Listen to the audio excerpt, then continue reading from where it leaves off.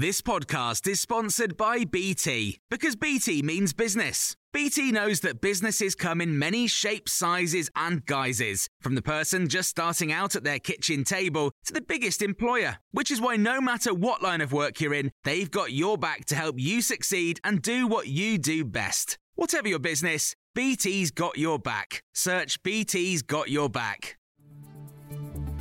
This is the Times evening briefing on Wednesday, the 26th of July. Hollywood actor Kevin Spacey's been found not guilty of sexual assault after a trial lasting nearly 4 weeks. He says he now has a lot to process. But I would like to say that I'm enormously grateful to the jury for having taken the time to examine all of the evidence and all of the facts carefully before they reach their decision. And I am humbled by the outcome today. The star's spoken outside Southwark Crown Court after being accused of committing 9 offences against 4 men between 2001 and 2013. Times Radio's Alex Dibble is there. The emotional and psychological toll of this case was visible on Kevin Spacey's face as he delivered that statement. When he'd finished, he was escorted along the pavement here, photographers fighting to get a shot of him and the public watching on. He then got into a taxi. Where was he heading? Maybe back onto the Hollywood A-list. This case cost him his role in Netflix's House of Cards and film projects too. Work may well start to come back.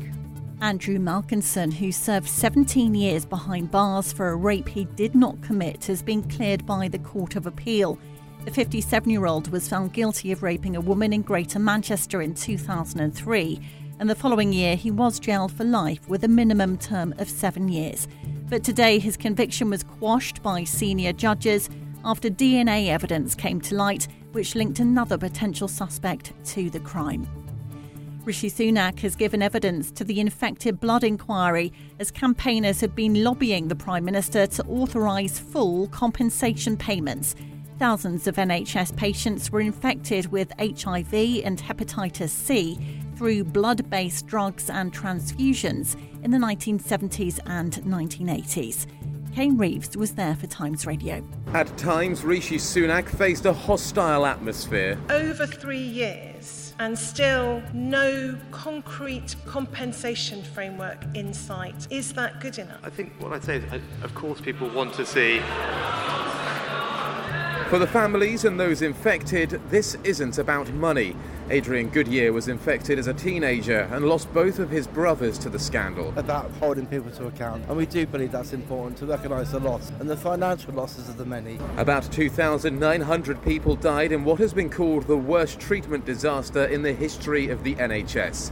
Liz Gardner lost her brother Robert 32 years ago. It's the anniversary of his death on Friday, the 28th of July, and we're still here waiting for answers and wanting an apology. Sunak says he hopes that despite waiting decades and decades since he took office, interim payments have been made. He's promised swift action from the government once the inquiry's findings are delivered.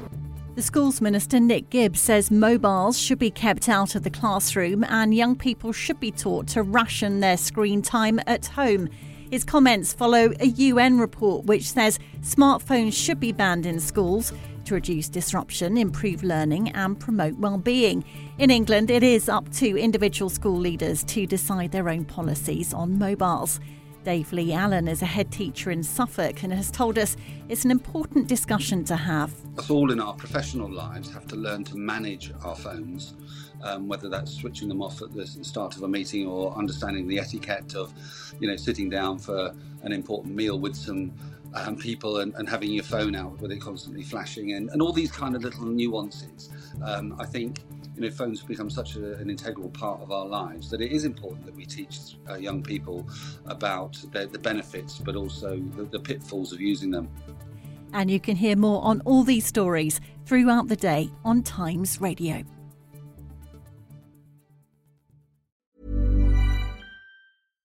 Hi, I'm Jane Garvey. And I'm Fee Glover. Off Air with Jane and Fee is going live. We are taking to the stage at the amazing Crucible Theatre in Sheffield on Friday, the 31st of May. It'll be a night full of surprises. We'll have a special guest, we'll involve you in the audience, and we'll embarrass ourselves. You really won't want to miss it. Well, the surprise is we don't yet know what's in it, so it genuinely is a night of surprises. Well, you've surprised me already. It's not just us. Our live show is part of an exciting new podcast festival called Cross Wires, which is taking place in some really amazing venues across Sheffield from the 31st of May to the 2nd of June. So other podcasters that you'll be able to see include Katie Price, Catherine Ryan, Romesh Ranganathan and the original Adam Buxton. But there's also a whole host of free fringe events, family shows, surprise acts and after parties that Jane and I haven't yet been invited to. I'm sure it's only a matter of time. Head to crosswires.live for tickets and more information.